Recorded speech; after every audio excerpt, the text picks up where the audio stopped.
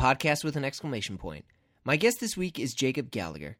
Jacob is the men's fashion editor of Off Duty in the Wall Street Journal. And this week we went deep. Jacob is a writer, but the more I talk to him, the more I believe he's also a bit of a philosopher. We discuss how men's fashion has evolved and how men have changed from it. Let's get to it.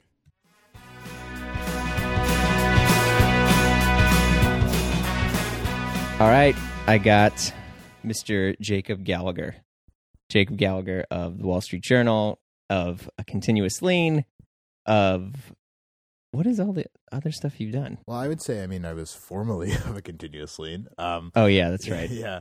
I'm now only at the Wall Street Journal. In the past, I wrote for GQ.com, I wrote for Esquire.com, I wrote for Complex, I wrote for Four Pins, I wrote for Vice. You wrote for Vice? Yeah, I wrote about beer for Vice when they were launching Munchies. I remember that. Yeah, Chris Black was nice enough to link me with a very nice woman who I'm now forgetting her name. She's still the editor at Munchies, which is a great site. I wrote about beer for them just because that was a side interest, and I love doing that. And then like a month later, I got the job at the Journal and stopped all freelance work. So, right. Yeah. Yeah, but primarily, I would say you are menswear writer, fashion writer. Yes, that's your expertise.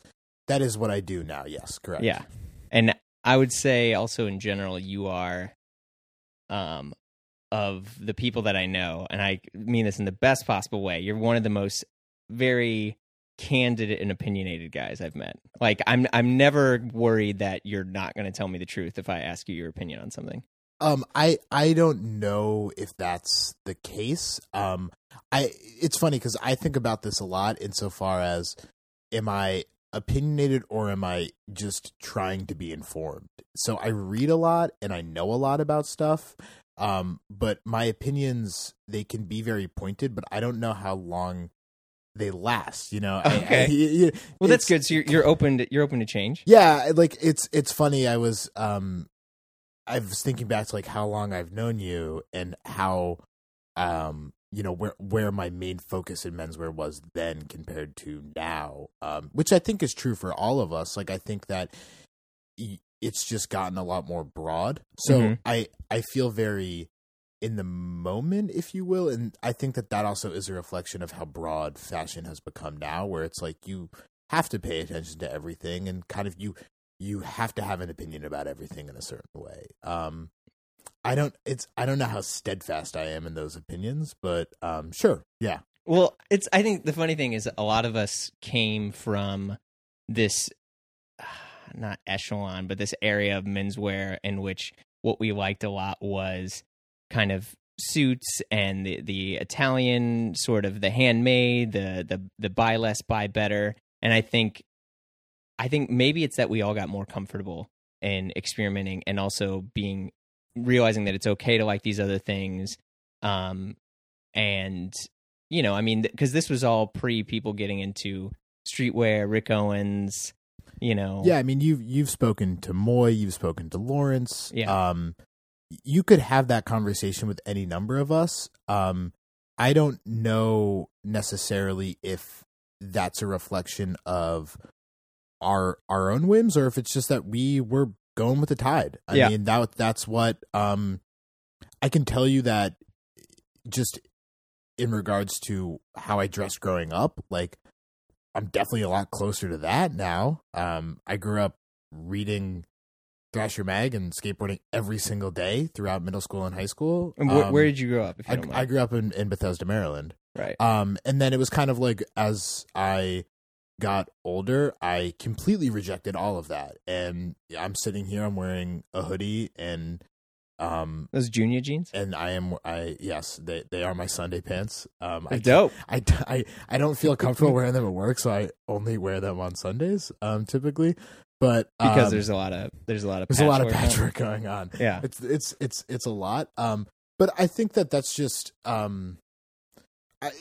that's how I moved personally. But that's also how the industry moved. I mean, that's to be frank, like whenever people talk about this burst of interest in menswear, it was centered around sartorial clothing. It was centered around, as you said, Italian suiting and a lot of smaller, I guess the word would be like artisans, but I mean, even that's a little bit of a myth, because like those Italian brands are fairly large. Like a brand like Lubium is still pretty big. Yeah, that's right. LBM, that was, everybody loved LBM. Yeah, and so I think that's where the interest lied, and then now we're at a point where, okay, so I've said this to a lot of people, and again, this is what I believe. I don't have, evidence on this, but, I'd say that there was this explosion of interest in men's clothing, and then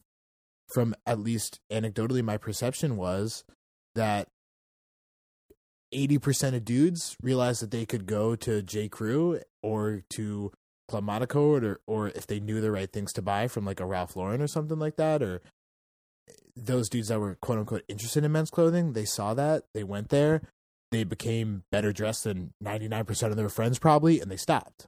Right. And then this other category, 10%, 20%, whatever that figure may be, it might be 2%. I don't know. But those people, and I include myself within that, became interested in high fashion, became interested in designers.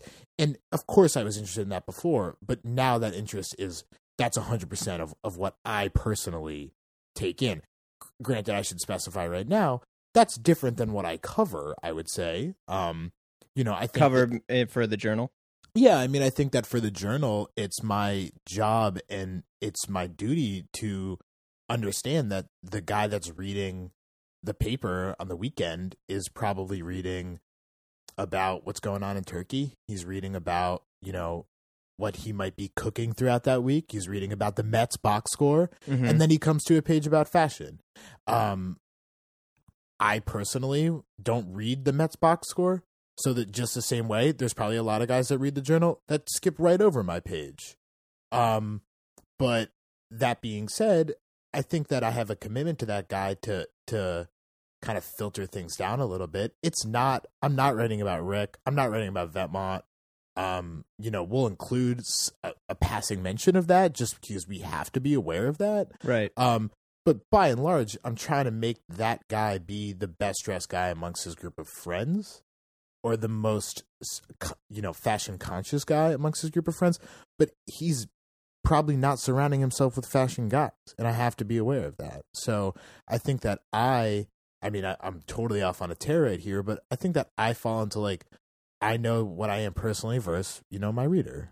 Right. Well, I mean, that's obviously, I think the hallmark of good journalism is knowing your audience, right? Yeah. Yeah. And I think that's true no matter what you're covering. To use sports as an analogy, like, I think it's an easy analogy. Like, if you ask a sports writer, like, what they're, most curious about a team, that's probably not what they're writing about necessarily, because that's their own, like, insular curiosity. Or, the art world or movies or what have you. It's different. You can explore these kind of smaller cultural centers for yourself, but, for an audience, you kind of have to package it in a way that's most digestible, I think. Yeah. And I think that we are at a very interesting time, just to kind of loop back to, where the industry has gone. Like, it's so broad now, like, trying to figure out, everyone always asks what's next or what's happening next and this, that, and the other. And it's like,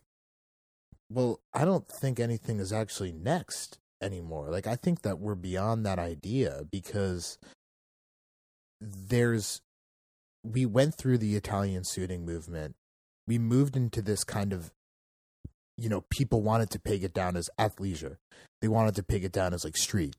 They wanted to peg this very specific, 8 months to a year, or maybe even pushing 2 years, as like the Gucci moment, the Maximal moment. But like, all that can happen at the same time. It can all exist, and it doesn't have to be the one thing. You look at what's happening with Gucci. That's an incredibly successful business. That's also an incredibly important aesthetic for right now. But that doesn't have much to do stylistically with like this push from Vetmont, which is also really successful right now and also really moving the needle. But then at the same time, you have like a lot of people that are bouncing back into streetwear, like hard streetwear, like right. whether that's Supreme or whether that's like Stussy just kind of suddenly becoming really cool again, which to me is bizarre in and of itself, or it's people wearing like Thrasher. Like all those things can be happening at once, and those, I'm not listing those off because they're things that I necessarily would get behind any more than the other, but those are like the three biggest trends right now, or what have you. But this era of an overarching trend, it's like we're not going to go back to that again, because I think that like the people that became interested in fashion, it's a smaller group and it's much more voracious. So it's just burning through things and trying to just go through and see what's out there. And that means different things for different people. Well, I mean, geez, there's a lot of good nuggets of information on there. I don't even know what you asked. I'm sorry that I went off on a terrible. No, it's great. Well, I want to go back just a hair, a bit, because like I was saying, I think you've always been very well informed. You keep a very neutral stance on a lot of things in terms of like looking at, okay, what would make this brand unique or what would make this unique. And I kind of want to get like, how did that stance, form? And so like, what made you get into, so you grew up in Maryland, and what made you get into menswear in general or fashion per se? It's the very cliched answer of that it was my dad. Yeah. And that he, when I was growing up, wore a suit every day and was very aware of it. And I used to say that was like what really influenced me and blah, blah, blah. It actually, if I'm being more honest with myself, was probably that the things he would say to me based on how I was dressing, which like, I was just this like I was actually just talking to my parents about this over Thanksgiving. They love bringing this up. Like I was dirty. I was like legitimately not a well-kept human. Dirty, like unclean. I would wear like just gross hoodies and like gross jeans and things. Cause I was just a skate kid that liked to just, I fell a lot. Things were ripped a lot. Like things just were really right. And even thinking back to like, this is a very weird example, but like when I was in my early teens, I went to the dermatologist and straight up told him that I didn't care about washing my face. And then like a year later had like horrible acne. Like was so stupid. But I for some reason just really didn't care. And my dad would have these conversations with me and be like, you realize that like you're really like like I don't know if he used the word unattractive, but just like thanks, Dad. He was right. Like I at that time just did not care at all about what my outward appearance meant. It didn't matter to me. And I think him saying that to me, like somewhere along the way, that little nugget of like what you're wearing is like unkempt or like dirt. I think he did use the word dirty a couple of times, and like sure. That and I feel like I'm painting my dad. My dad is amazing. No, I've met your father before. Incredible man. I'm not painting him as like some bad guy, but I think he was just like bewildered. I mean, could you imagine you look at your kid and you're like, I'm trying to be this great example for you of like how to present yourself in the world, and you're just like, we go to restaurants, you will not take off this like Ramones hoodie that has holes everywhere. Like, what are you doing? Dad and punk rock, okay? I don't know what I was. I was very confused. You're the establishment. But yeah, as much as the man can exist in suburban Maryland, but I think that triggered something in my head, and then somewhere along the way I started caring, and I it's very kind of you to say I'm well informed. That's what I strive for. That's kind of what I've always taken the approach of when writing about clothing, is it comes down to how much can I take in, and how much can I understand how, this field is so rich. There's so much that has happened throughout time in regards to clothing, and I will always be endlessly interested in that. And I think that that's why, as you said, like you use the word neutral. That's, again, I think that that's very kind. I think that there are times that I get caught up in certain trends I over invest mentally thinking like this is really cool, and then a few months later look back and I'm like, well, that wasn't. But I think that the neutrality comes from just having to do that. There Right. is so much out there.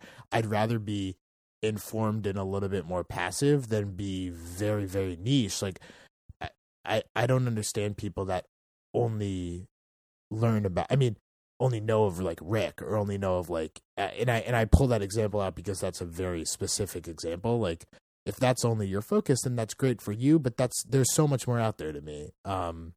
So to get back to what you asked, like I started writing,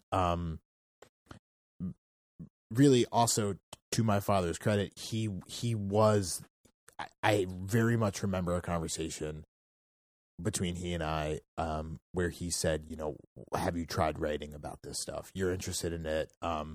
I was floundering a little bit insofar as trying to figure out what I wanted to do with my life.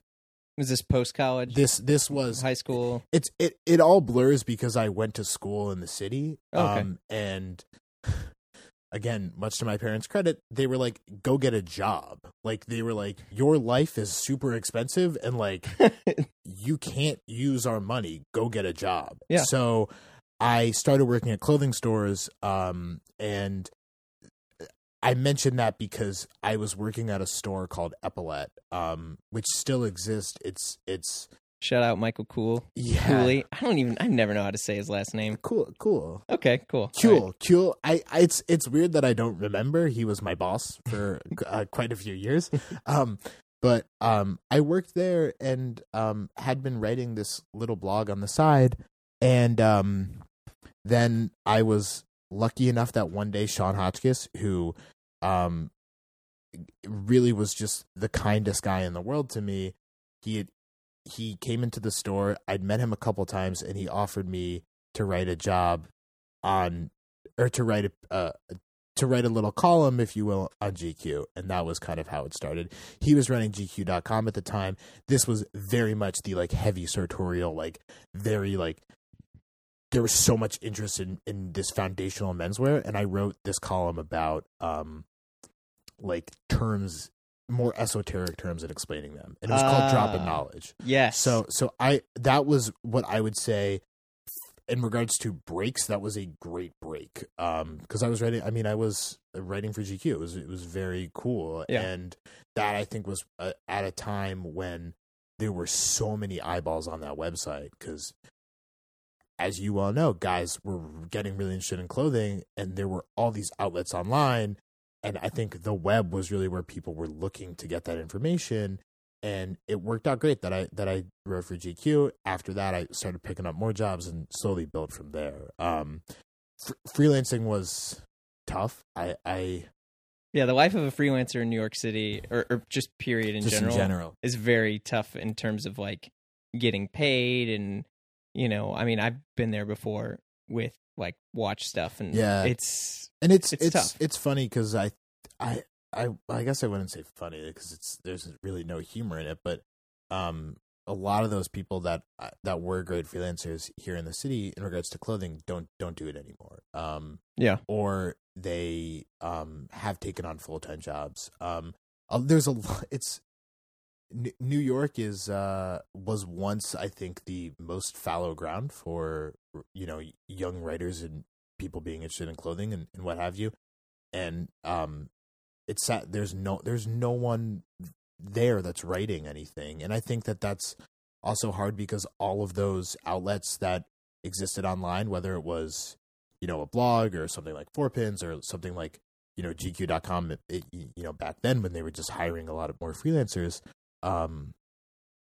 those sites are gone. Those outlets are not there anymore. So I can understand why, like, my path, once I came through that path, the door probably closed behind me a little bit. I was probably one of the last people that was able to find those, editors that easily and just be like, hey, like, I'll write for your site. Like, I wrote for a lot of different sites during that time. So, but I don't see a lot of people doing that anymore. Certainly not, Yeah, there's a lot. I don't know. I would say there's a lot more noise out there now, right? So many retail companies have their own blog. Yeah. But it's funny, you look at who writes for those, and it's super skewed, right? Skewed how? Well, I would say skewed, like, say, a retail company. Obviously, they're going to talk about. I think it's stuff like their audience is like, well, we want to sell this to you. Like, when J. Crew does, like, hey, this is how you should wear your trousers and wear our trousers, the Bowery trousers or whatever. And while I think that that's fun and interesting, I guess, like, it used to be like back in the day, and I'm sure you deal with this at the Journal too, like there's in news in general, you have A, B, and C, and now you have so many options, and because of those options, a lot of that stuff occasionally gets a little bit, I don't know. I almost equate it to when Pro Tools existed. So it's like all these people can write, and maybe they shouldn't have. But I don't know. I would not take that stance, if only because, like, they're entitled to do that. You know, of course. Like I think that world building in regards to brands and in regards to just carving out like who we are, like that's not something that's talked about as openly, I think, but this idea that like these brands are really trying to like be a person, like, and even saying that, those words feel very strange in my mouth, like, because J. Crew's huge. That's a huge company, and then you go on their website and they do a very good job of this. Like, it sounds like your big brother. Like, yeah, like vocally, like, or I should say tonally, the tone of that is it should be appreciated for that. I personally don't know how much impact, like you said, like a post that they do of like, this is how you wear our pants. I don't know how successful that actually is. But I will say that a website like Mr. Porter, like, I think that is a great publication. I think that they do a very good job. Even though Mr. Porter is a e-commerce site. Just for people who don't know. Yeah. And Mr. Porter is an e-commerce site. It's a very broad. Yep. Their selection is so big that I think that they really shifted what retail looks like for headphones. Men. Well, they sell headphones, but like to me it's the more important distinction is like they sell, Bottega Veneta, and they sell Stussy. They sell Vans, and they sell like... They sell Vans? Yeah, and wow. they sell J. Crew, but then they also sell like, they do sell Gucci, they sell Vetements, they sell like incredibly high-end stuff as well. And I think that this is a little bit of an aside, but like that really changed what retail looks like. And just because they were able to have such a broad assortment, that the trickle down from there across boutiques, whether they're in Chicago or New York or Paris or Des Moines or what have you, they had to respond to that because they're competing with the web, they're competing with Mr. Porter. And when you can literally get anything on there, seemingly anything, yeah, that really changes the game. Now, to the point about their journal, like, I think I like the route that they've taken, with the informative route. The informative route, but also like it's incredibly eclectic. Like, I think David Coggins just wrote like something about fly fishing for them, and yeah, you can say that there's like a little bit of, I don't want to say phoniness or something, but like that it might be a little bit less than genuine because like they are trying to sell you something, but like that's the reality of the world we live in. Like, I not to be so glib about it, but like they're just trying to build up this persona, and frankly, with more and more publications going away, like I'm glad that there still is some kind of information like that out there. I think that stuff is interesting that they cover, but well, Mr. Porter, at least for me, feels somewhat different considering they're not a like single brand retailer. Yeah, thank you. Right? Yeah. So the stuff that they'll push, if they're pushing an idea of, so like what was it that the most recent mail or whatever they sent out was this wool shearling jacket, and they had a Tom Ford version and they had a Saint Laurent version, and at least that to me obviously they're still trying to push product, and you're right. People want to sell something to you, Mhm. but I was like, okay, I can get it.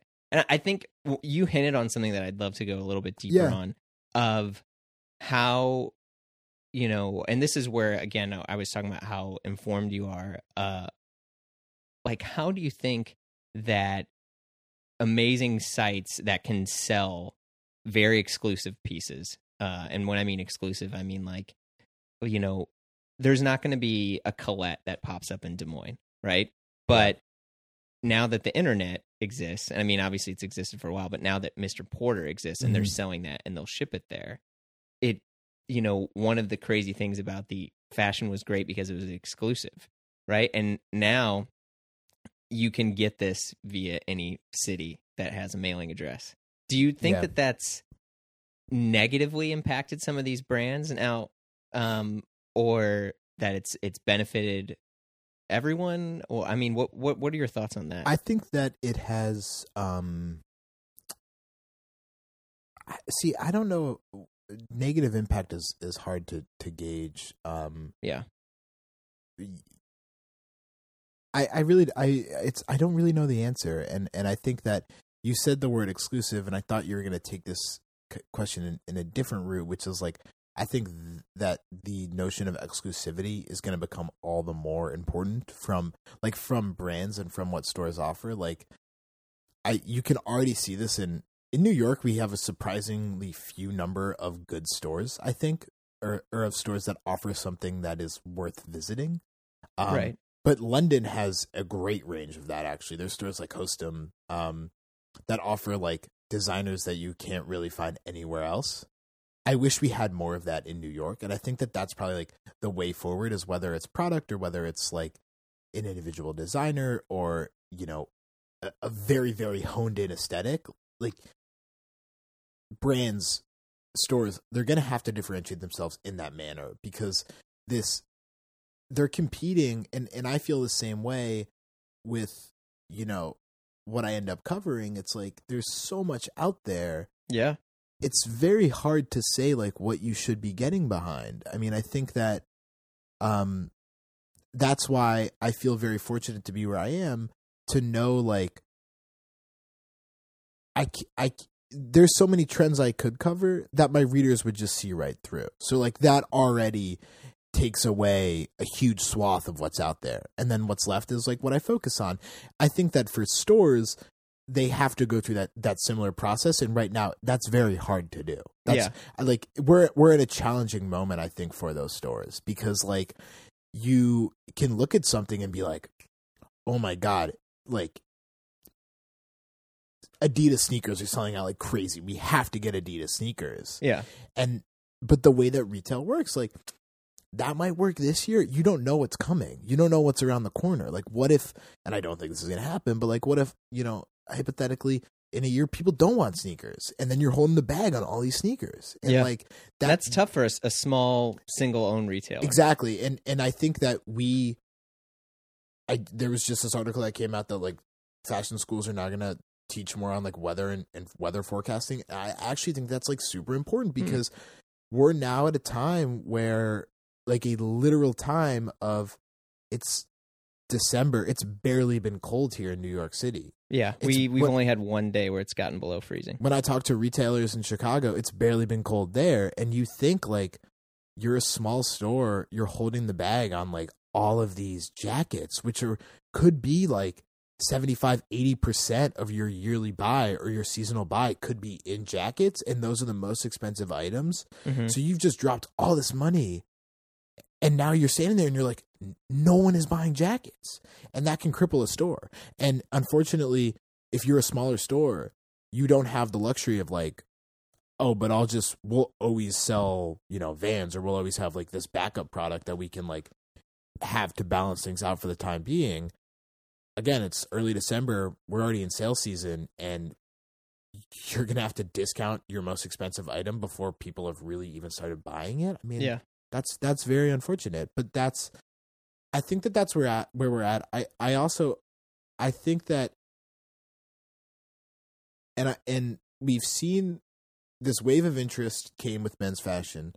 There were all these sites we've seen kind of the reckoning, if you will, on sites and on coverage, and to a certain extent on publications. Unfortunately, Details has gone away, and rest in peace. There's been a few other publications that have gone by the wayside, and there's certainly been a lot of online outlets that have disappeared. So, within the media, we saw a lot that went away. We've seen some stores close. We've seen some brands start to close. I unfortunately see that happening more. I don't think that. I think that narrative of men are so interested in clothing was really nice. That was very nice and sounded really great.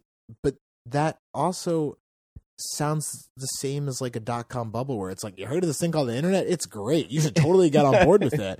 And what's different with clothing is like, so if the bubble is slowly bursting, it unfortunately will have to hit brands that have been around for a long time as well, because I think that there is this struggle to define yourself as a brand right now.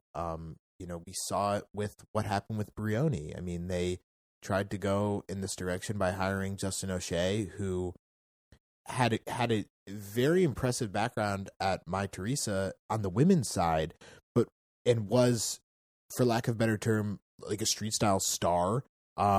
Definitely not an aesthetic that I would have gone in for. It was very Peaky Blinders-esque. So. Yeah, I mean, I can add the color to it. Like, you don't have to. I thought it was horrendous. It was an absolute, it was bad. It was really, really bad. I think, to put it in terms that would be a little bit more grounded, like, the Brioni guy was not going to go in for the aesthetic that he pushed, in my opinion. That was my perception, was that the Brioni guy, who really does lean more toward like my father, of someone who does wear a suit every day, needs like a business suit. He doesn't want to be John Varvatos or Metallica. Yeah. Yes. And I think that the proof was in the pudding. Like, he didn't last long there. And I don't know what happened. And I can tell you in hindsight that from the jump, I was confused by it. It didn't make sense to me. And I really am glad that they're going to move forward with something different. Because that's a great brand. It has great bones. And I didn't like the fact that it became very like flash in the pan, trendy. Yeah. Now, granted, you could say the word trend and apply that to what is going on at Balenciaga right now with what Demna Vasilia, I believe is how you pronounce his name, who's the designer of Vetements. Like, he went over there. He's really changed that aesthetic. That might work. That might be successful. But then there are other brands that are still, it's still to be seen what's going to happen. We read reports all the time of certain luxury brands, especially over in,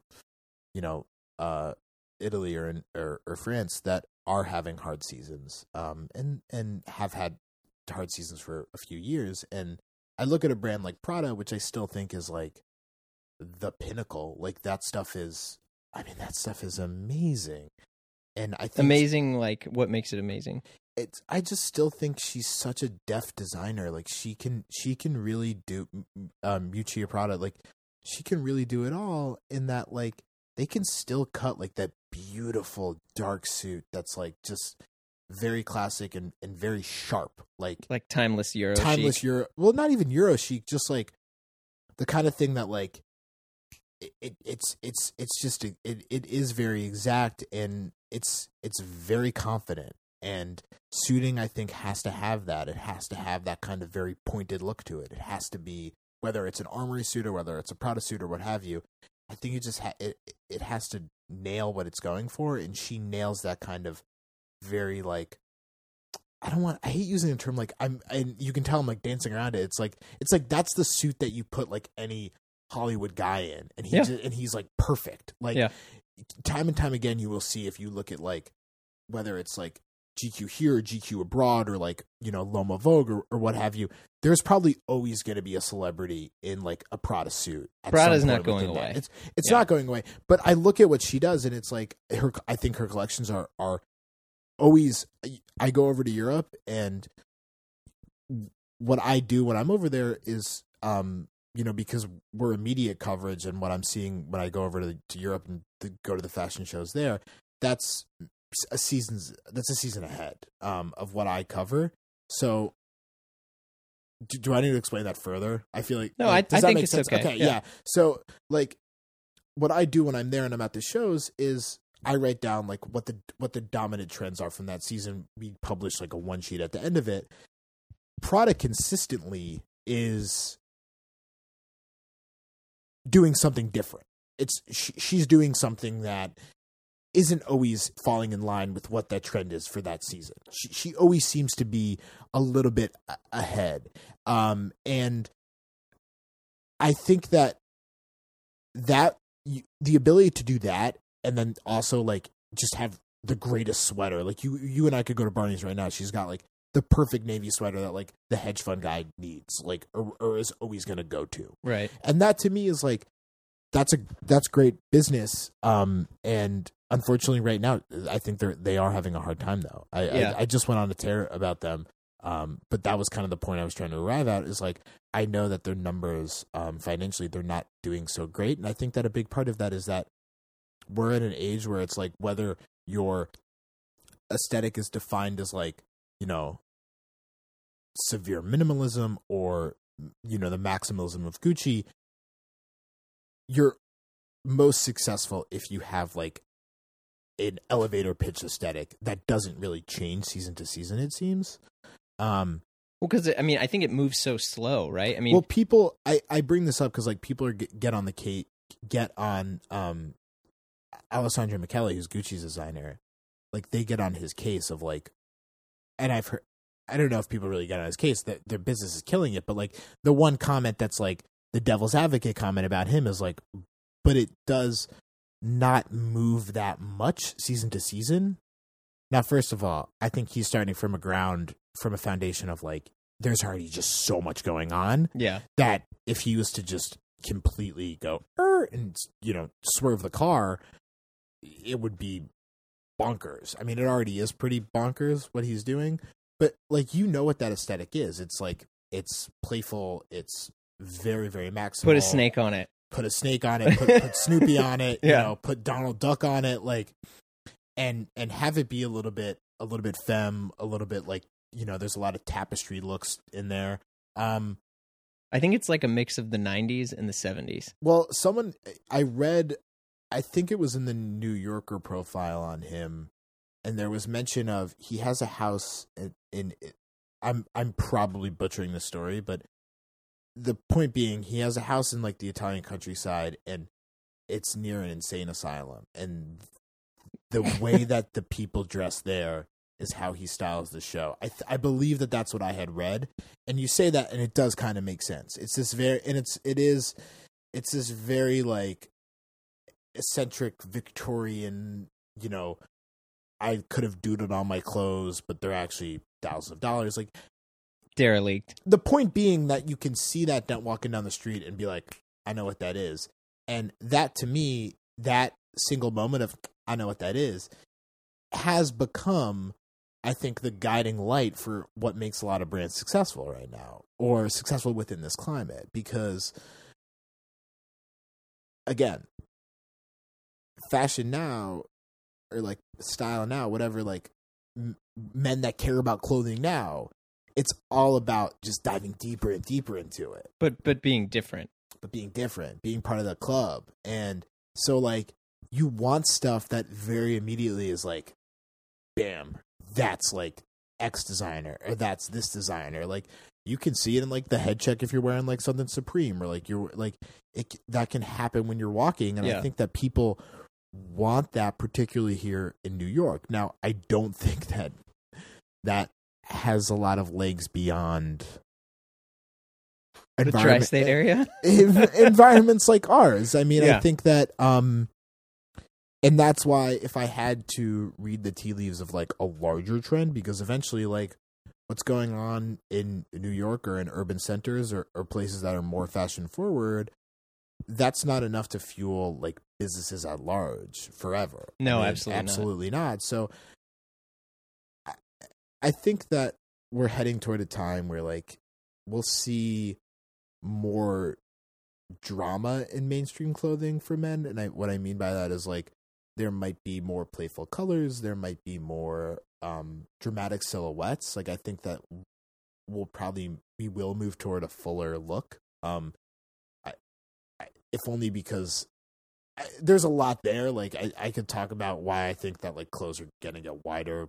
I think like there's a multitude of reasons, but I think that we will move toward a place where like men want clothing that's a little bit more out there, but not that far afield. I mean, I think for me, like the summary of all like luxury businesses is somewhat never really changed, and it's like this beast in that you want, like for me, like you want to wear X brand because you want to be in a club, you want to be included, you know, like guys don't buy, like the average Patek Philippe buyer of watches do not buy Patek Philippe because they think like, oh man, it's just so well made. They buy it because it's like this pinnacle of luxury. It's why Hermes sells Belvest suits and for like $8,000, right? It's so like they buy it because it's this connection. It's this nod. Like no one's buying Supreme because of like how it's well made. You buy it because you want to be accepted. And it's like the weird thing is like, yeah, like Gucci's cool, and you buy Gucci because it looks like Gucci. It doesn't look like anything else. But you're right. Like how do any of these brands stay relatively successful when the whole point is like being unique, but you can't just sell one and be profitable. Yeah, and I think that's the leap that I was kind of missing there. I lost my train of thought a little bit on what I was saying. Like I think that the leap is that men are now shopping a lot more like women, and that like it's the bigger pieces, the brighter pieces, like the things that are like really like seasonal, like whether it's for this season, like the Raf like oversized, massive down jacket, or like the Gucci Snoopy sweater, or like the Vetements sexual fantasy stuff, like whatever you want to call it. Like, and granted, I need to specify here, like I'm literally talking about like the very top whatever 1% of people that care about fashion that like want that like immediate head check of what they're wearing. Yeah. But I would say I think men are going to get tired of that faster than women do. And I think that that's if only because like and that's not a shot to women. It's like that's just the norm of women's fashion. It has been for forever. Like you have the it bag, or you have like the it shoe. Like those are phrases, or like the dress of the season. Like that's stuff that's been in the consciousness of women's fashion forever, essentially. Mm-hmm. For men, it hasn't been there. So it still is the sense that like men, I think, just feel a little bit more ridiculous in that stuff, to be honest. Like, or maybe it's that, next year you're not going to want to, you're still wearing that Snoopy sweater. Like you're a season late, or you're a year late. Like, and then they get off that, but like, well, it's like Gosha right now, honestly. I mean, I don't see a lot of dudes wearing the old Gosha stuff. I mean, maybe the new Fila stuff, which I think is kind of cool, but like in general, I don't know. I bought that sweatshirt yesterday, but yeah. Oh, you did? Yeah, I mean, I like the Fila stuff. Yeah, I mean, we can get back to that, but I think that what I'm just trying to say is like we'll see that return to like pragmatism, if you will, and like you're gonna still want that head check and still show that you're like conscious and know what's up, but you're also not going to want to spend your money on like stuff that in 6 months you're either feeling ridiculous that you're wearing it because you're standing out too much, or you're feeling ridiculous that you're wearing it because you're behind the trend, and neither of those options are good. So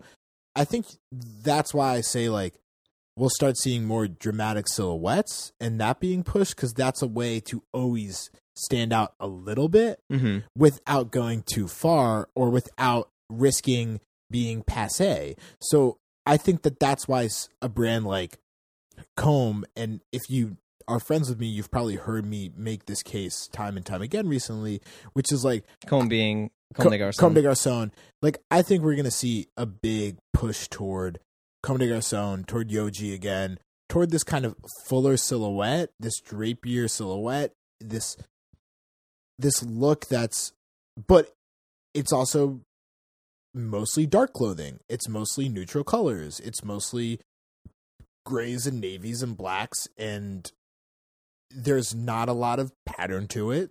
It feels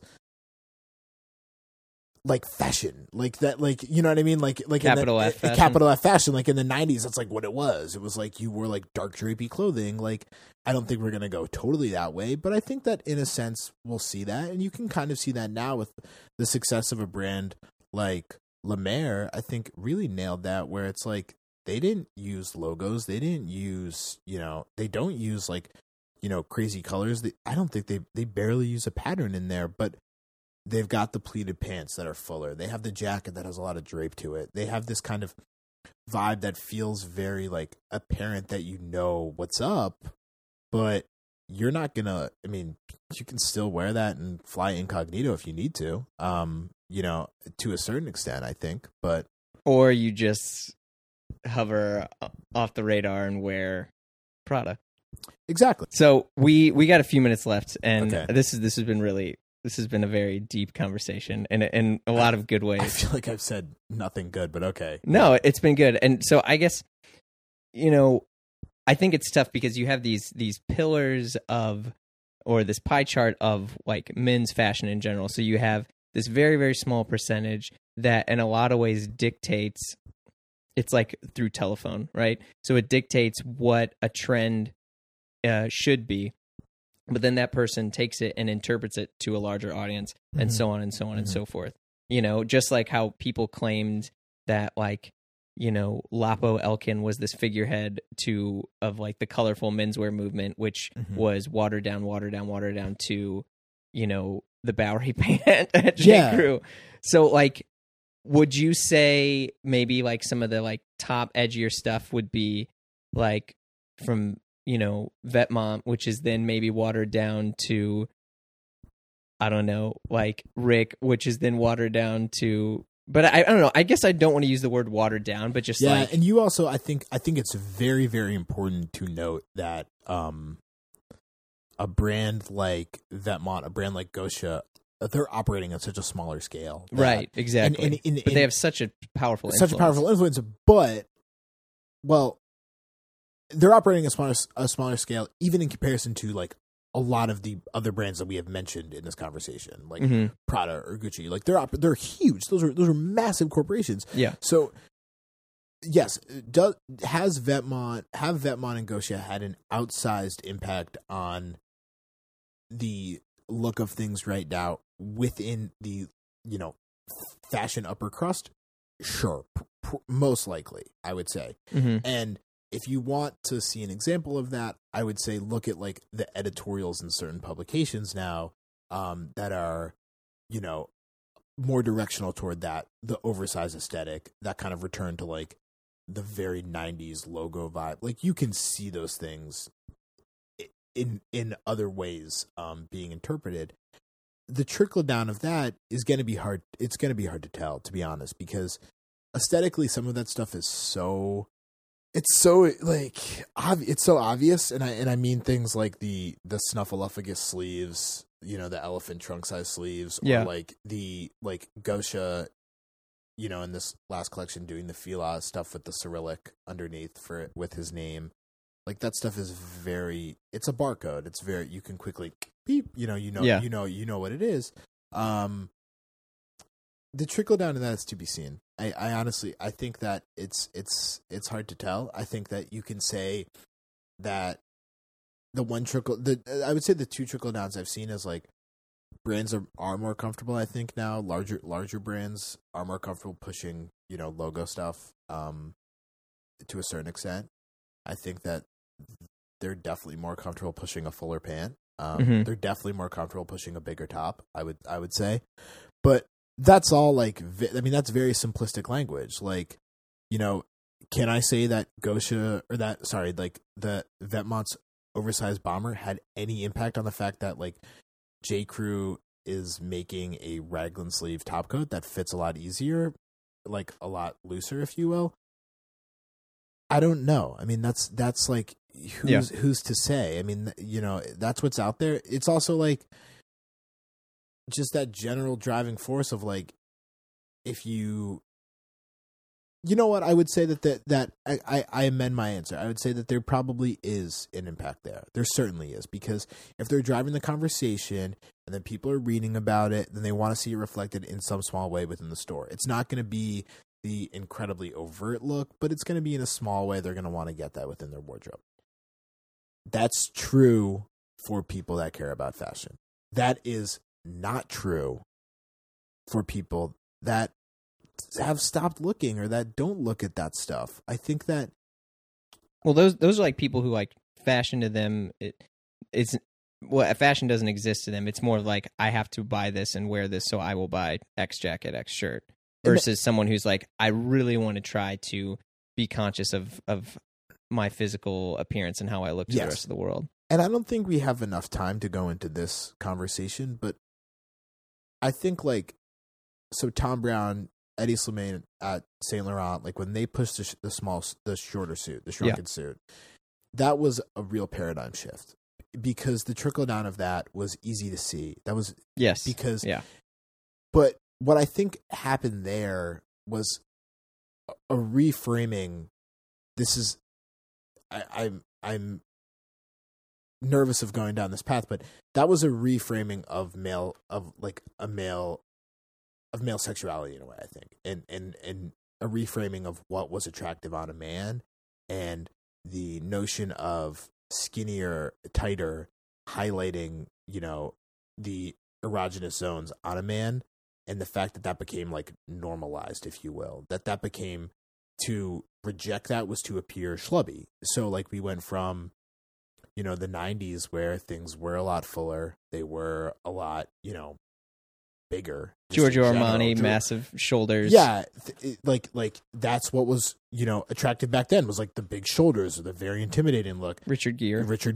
Yeah. Then it became like this kind of skinny suit thing, this very tight look, and that trickled down, as you said, to like the pants that you could find at J. Crew. Like you and I would, if we left this apartment right now and walked down the street in Brooklyn, that's by and large what most guys are wearing, is like tighter clothing, because that is within our society what's known as being attractive. Yeah. That, I think, is where this idea that like what's up top right now, like this oversized baggy look that's being pushed, which I actually hate using the word baggy, because I think baggy sounds like it's just thoughtless. I think it's a lot more considered than just being baggy. It's deliberately oversized. Mm-hmm. That's not attractive. That's not what's known as what's attractive within our culture. To wear, I wear huge khakis. I have these Etots khakis that are like, I remember as wide as Jinkos probably. Yeah. I love wearing them. They are incredibly comfortable. I think they look very cool. They look like 1940s bag pants, which I love. I know that. I like that. I have to wear them is to have the confidence to be like, not the confidence, because I don't want to say that I ever wear, like, I'm not trying to compliment myself here, but I'm just saying, like, when I wear them, I have to acknowledge, like, I'm wearing this thing that is deliberately against what's cool, against what's like what a girl on the street would be like, that's attractive.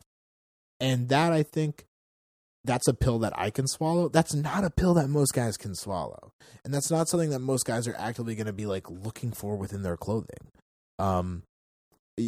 We're going very far off here, but like there was this sense of like, I think it happened within women's fashion to be like there's a website called The Man Repeller. Like that happened in women's fashion. And then that did trickle down over there. I think that, again, if you and I left here and went and walked around New York, we'd see a lot of women that would be wearing clothing that 10 years ago would have been known as being very unattractive, I think like we're at a time where like women's fashion is very inelegant. It's like literally cut jeans. Yeah, well, like, it's the boyfriend look. It's the boyfriend look. And like, military jackets that don't seem to fit right on you, but that's like what's attractive because it has confidence in this, that, and the other. Yeah, like I don't need to have my body look a specific way to appease you. Exactly. And that's a very simple kind of like one sentence on women's fashion to try to wrap that up. But like, I think in men's fashion, like we're just, I don't know where it goes on a larger scale, because I don't think that we're going to see a shift like that again. Like, I think that what Tom Brown Eddie Slimane and like putting like a lot of like weight behind them, like I think that it's well deserved. Like they really did change like the way that we think about that stuff. But the good thing about those guys is they did that. People were like, this is weird. We don't know if it's a good idea, but they didn't change their message. They didn't compromise what they were doing. And season after season, they continued to have the same large, or same like overarching message of like what. Yes. Yeah. And that was good. That's, yeah. I think so. I think it was, but I also think that was a time when things were not as broad. I mean, that was Tom Brown did that at his brand, which was, one of that emerging class of American brands. It was happening at Saint Laurent, but there weren't as many brands out there, and there wasn't as much that was happening. Yeah, there were no Shopify brands, there were no PayPal brands or any of that other stuff. And we didn't even get to I think Shopify brands, which are to me like that's the most interesting thing that's going on right now within clothing. But I really, at the end of the day, and I hate to you began this conversation by saying that I had very strong opinions, and I hate that I'm kind of ending on this note of like I really don't know. I really have no idea. And I think that the only thing I'm confident of is like we will. And this is a very weird thing to be incredibly confident of, but like pleated pants are definitely coming back. Yeah, I know that without a doubt. Like because that is the pant equivalent, like the trouser equivalent of sweatpants, essentially, in my eyes. Oh, like okay. That's how you make that case. That case is very logical to a mass audience. Like we had the athleisure movement, which had mass appeal because. And I'm throwing the biggest air quotes of all time around athleisure movement because I hate that phrase, and I also don't even think it was a real thing that happened necessarily. You mean just like guys wearing sweatpants with a top coat? Yeah, like that didn't really happen. That happened within New York for like a blip. Yeah. That wasn't like a large movement. Yeah, it didn't trickle down that much. What actually happened there was that conversation was so loud that people. They took away like my sweatpants are fine to wear. And so sweatpants became, or this like jogger pant thing became really normal. And men basically got the message that like comfort's totally cool. Like you can totally prioritize comfort, which like we didn't need to hear like that. We already know that, but like it suddenly was being projected out of a 100-watt speaker into our eardrums. Like comfort, go for it. And so you put on a pair of pleated pants, you put on a pant that's like slightly fuller, a little bit wider, and you're like, these are really comfortable. Why was I squeezing my legs and squeezing my crotch into very tight pants during the week, only to go home and get sweatpants on the weekend and just be chill and be like, oh, this is Can't I be comfortable? comfortable? Can't I be comfortable all the time? Yeah. So I think that like that's how you make that case. Like to go back to how like some like J. Crew will. That's that. If I was working at J. Crew, that's how I would push that. Or like I can say like I've written that article about pleated pants, and that was the case I made. So like I'm being a little self-satisfying here, but like you can definitely. I mean, my brother has pleated pants now. Like my brother is a graphic designer, lives in Brooklyn. Like not the most like hard to sell on fashion stuff, but like if it starts with the fashion guy. And then it moves to like a creative in a different field, then it trickles down from there, in my opinion. Like right. That's how you perceive that trickle down. And also like you look at kind of what is being pushed out there in photo shoots, or again, like J. Crew does have like multiple. I know I keep going back to them, but they seem to be like. I always use them as an example because they're like the mall brand that seems fashion conscious. Like right. you can get it in Iowa and it seems self aware. And I hate to harp on Iowa. I love Iowa. I'm not like one of those. It's all right. People. It's a good every town that we can name. Yeah, or like, or like Indiana or what have you, or like Missouri or I'm just listing states, but but you know what I mean. Like you can find a pleated pant there, or you can find a pleated pant on jcrew.com, and it feels a little bit. Like that feels approachable. Yeah. And that also doesn't feel like it's going to upend the apple cart. So. Yeah, I mean, I think it's the positive effect of having so much noise is that there's more people to validate these like new trends into which you don't just have one person trying to do that and then hoping that a couple big publications will do it. There's like so much other people who are also feel validated by that person to experiment, and it kind of trickles down from there. It's good. I mean, overall, to me, it's an exciting time, but yeah, I think it's tough to see that it's just not the way that, at least for me was like maybe more comfortable to watch change. It's more of like, okay, I don't know, and maybe I'm not okay with that. I don't know. We're all on ice flumes, we're all just kind of floating, and I think that that again is why I feel very fortunate to be where I am, where like I know my true north. Like I know that I have this reader that's not concerned with 90% of what we probably just talked about. And I also think that that's like, it is so weird that we came up, not weird, it's just like we came up through this movement that seemed very concrete. It had parameters, it had walls. Mm-hmm. We knew what men's fashion, to be fashionable within menswear, we knew what that looked like. Mm-hmm. We knew what to look at.